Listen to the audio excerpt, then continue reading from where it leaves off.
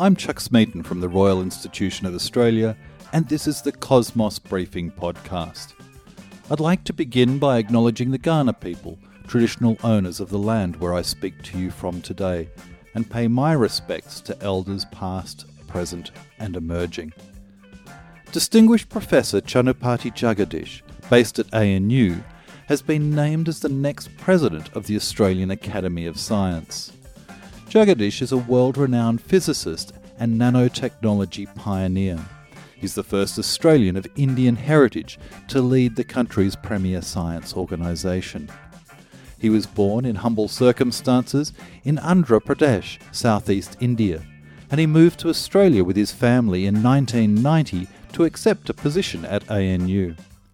Today, Professor Jagadish talks to Royal Institution of Australia Editor-in-Chief Ian Kennellan about his background and his thoughts on the future of Australian science. Professor Jagadish, welcome and thank you for joining me. Thank you, Ian. Congratulations on your appointment. This is a very big day for Australian science. You are the first Indian-born Australian appointed to the presidency of the Academy. That's a great honour. Oh, thank you very much, Ian, and I'm truly humbled and grateful for this honor. And I am looking forward to giving something back to the community and then providing leadership to the Academy. You were, your backstory is fascinating, Professor. You were born in humble circumstances in India. There aren't too many people in Australia that grow up without electricity. It sounds as though learning was a really key part of the drive in you from a very early age. Yes, absolutely, Ian. And so basically, my father used to be a primary school teacher. He has always believed in importance of education. So he has always encouraged that one. And then, of course, we come from a farming family, and then he moved from teaching to farming again. But he always encouraged all the children, whomever he met with all his life, is to really, importance of education, and then, how that can make a big difference in people's lives. When you went to high school, it sounds as though a teacher took a particular interest in you and was really of great assistance. Yeah, I'm truly grateful to two of my teachers. And then one teacher, my maths teacher, Chaganti Sambireddy, and then I lived with him. And so I studied with him for 3 years during my 8th, 9th, and 10th of my high school. But I also had another teacher who really taught me English and social studies. And then he was really humble, honest, simple.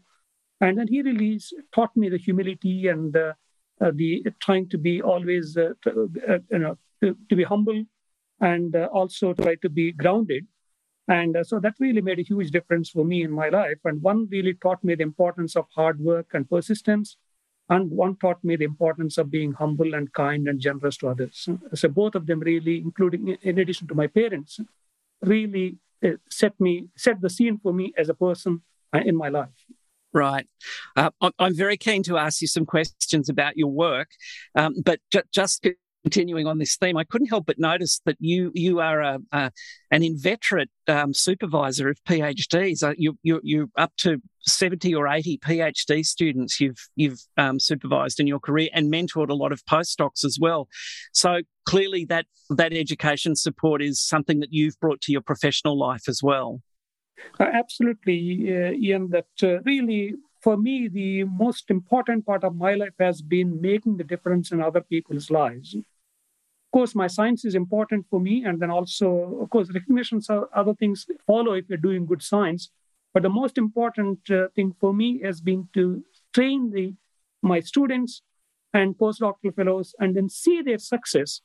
And then achieving their dreams and goals has been the most satisfying part of my life. I'm really humbled that I had a great opportunity to be able to work with so many bright young people. They are really in leading positions in academia, in government and industry. And really, it's been really fun, great fun working with all of them. Now, Professor, you lead the ANU's Semiconductor, Optoelectronics and Nanotechnology Group. I was wondering if you might explain to me how the definition of nano has evolved over your career. So basically in the 90s, we have been working on microtechnology. And so then it's a natural progression for us has been to really move towards smaller and smaller dimensions. And then when we started getting into the nanoscale, the properties of the materials have changed quite significantly. The classical physics fails and quantum physics starts coming into picture. And that's what really led for us to curiosity to really develop the new technologies and try to understand the material properties at the nanoscale and how they're being different than the bulk properties, and then make use of them for making innovative optoelectronic devices. So that's what we've been working on.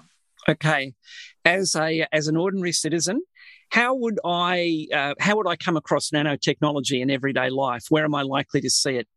So we are using nanotechnology in all parts of our life today. For example, if we are really using computers and any electronic devices, already the transistors which have been used in our computers are below 10 nanometers in the smallest features which have been used, for example. Smaller the features of the devices, they consume less energy. You can switch them on and off faster. You can pack more devices as well, for example. Right. So we got billions of transistors in our computer chips because of the fact that we're able to really make them smaller and smaller and smaller, for example. So that means every day we are using it. And already people are using it in sunscreens, for example. And so nowadays, if you apply the sunscreen and you don't see that you have applied the sunscreen because you're using nanoparticles, they're absorbing the UV rays but allowing the visible light to pass through. So that's why you don't see that you're applying the sunscreen, for example. So they're doing the job, but now they're all becoming part of makeup and other things as well in the daily life, for example. Right. So the nanotechnology is really playing an important role. For example, LED lights. LED lights, in fact, we work on LEDs, for example, light-emitting diodes. And LEDs, my students are manufacturing millions of LEDs in China and other parts of the world, for example. And so really, we are using nanotechnology there. The lasers which we are using for communications, for example, optical fiber communications and internet, they're making use of a lot of nanotechnology as well. And again, we also make lasers as well in our research group. I understand that you have made extremely fine lasers. I think I read that 20 beams could fit into the circumference of a human hair. What does one use a laser like that for? So those small lasers which we are making, as you pointed out, Ian, that about 20 lasers within the width of your hair where we can put. Again, the smaller the laser, you can switch it off on and faster. That means you can send information faster. For example, in fact, nowadays, when you're making computer chips, even within the chip or chip-to-chip communication is slowed down because of use of copper wires. And people want to use light because light really moves faster. And so that's where these nano lasers can play an important role, for example. Also, you can make use of them for sensors, for example. And even people are using these nano lasers for biological imaging applications, for example. So there are many applications for these nano lasers. They consume less energy. You can pack more lasers in a small area. Also, they can be switched on and off faster. So those are the three immediate benefits of using small lasers. Right. Understood. Professor, you're going to be leading the peak body for scientists in Australia. How do you think Australian science, Australian research is comparing to work in the rest of the world? Australian science does very well with respect to the rest of the world.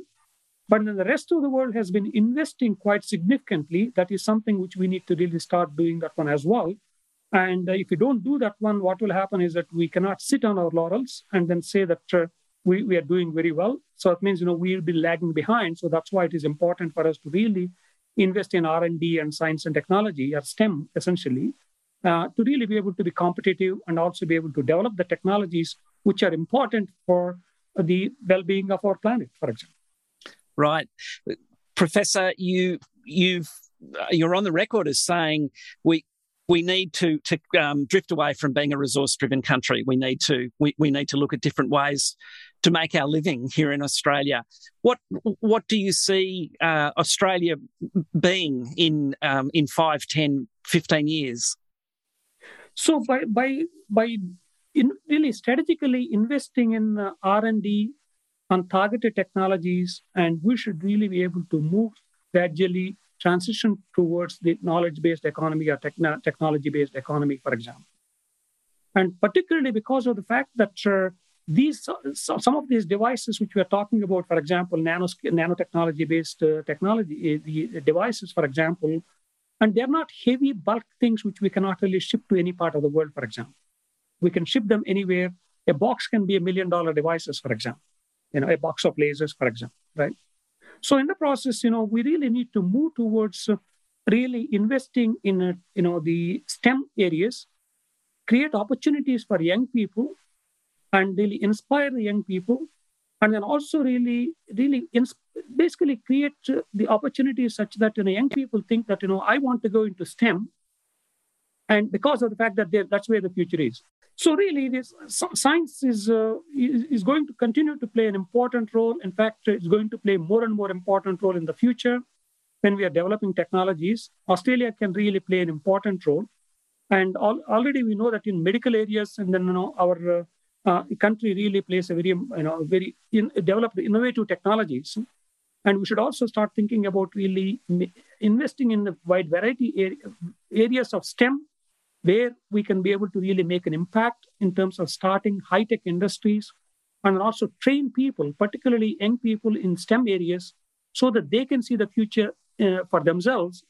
And then particularly if you're developing these industries, they can immediately see the future for them in terms of finding jobs in industry, for example. So it can make a huge difference to the society, and also creating opportunities for the next generation is absolutely critical for the good of the country and good of the people as well. Mm. COVID's been, it's been tough on everyone, but it's been particularly tough on the university sector. So I imagine, given that your new role will give you the ear of some of those in lofty positions in the country, this might well be a focus of what you're talking about with those in power. Absolutely, and so as you can see that the COVID and the pandemic really shown the importance of science and the importance of science-based policy decisions, and how they can really impact the society and how they could be beneficial. And in the same way, we should also move towards science-based policy and science for policy and policy-based science, for example. And both we should do in order to be able to really support science and also make use of science while we are making decisions for the future of the country. So funding, appropriate funding and a focus on technology will be two of the things that you focus on. Are there other things that really interest you as president and that you give attention to? Of course, so I've always said that the future is in the hands of the young people, and then that's why we need to really make sure that the young people are really thriving. If the young people are thriving in STEM areas, the good things happen. And also we need to create entrepreneurship culture as well, so that you create opportunities so that the young people, after finishing their PhD, they get an opportunity to go and start a company based on the technologies which they developed during their PhD, for example. So that can really open lots of doors for really that right environment is really critical, and right ecosystem is very critical in order to be able to enable these things to happen, for example. That's where the governments have a really, very important role to play, and particularly in the early stage technology development, for example. So basically, we need to really try to invest in the full spectrum, from the fundamental sciences to the applied sciences, and including opportunities for commercialization of the technologies being developed in the applied areas of it. It is a full pipeline. And so really, you never know what are the discoveries which have been made today in the fundamental areas, they'll find applications tomorrow, for example. Right. So today we are using mathematics everywhere, for example. Lots of high-tech companies are using maths, for example. And again, physics and chemistry is quite widely used, for example. Even in the medical sciences, we are really making use of biology and physics and chemistry and maths and engineering, and even to really be able to develop medical technology. So really, we need to really work together and really try to really make people aware the importance of the interlinked nature of the science and the importance of investing in all aspects of science and STEM. We all need to be technologists in the future. We all need to learn to code. I think I've heard that quite a few times lately. It's been a great pleasure talking to you. Congratulations again on your appointment, and I wish you the very best of success. Okay, thank you very much, Ian. And then before closing, and I would like to just mention about the endowment which my wife Vidya and I have started to really support the young students and then the young researchers from the developing countries to come to Australia and spend some time at the ANU so that doors can be opened for them. There are lots of bright people around, and we really need to really provide opportunities for them. Fantastic. How would people find out more about the endowment, Professor? There's a website. If you really type in Jagadish Endowment, and you'll see the information, and then people can apply for these positions. And sometimes people think that endowment is just for Indian students. It's not. It is for any student from the developing world. Fantastic. A great mention. And thank you again for joining me. Thank you very much, Ian. It was a pleasure talking to you. We hope you've enjoyed listening to this episode. Remember that you can head to cosmosmagazine.com via the link in the description for more great content. You can also subscribe to Cosmos Magazine, Australia's only science print magazine, and Cosmos Weekly, with its unique approach to how science, news, and the economy intersect. Podcast listeners can get both products at a special price using the coupon code you will also find in the description. Of course, you can watch and listen to all our Cosmos briefings via the link in the description too. And remember, if you support science and its communication, please support our work at the Royal Institution of Australia. I'm Chuck Smeaton. Today's interview was hosted by Ian Cannellan, and our executive producer is Catherine Roberts. Thank you.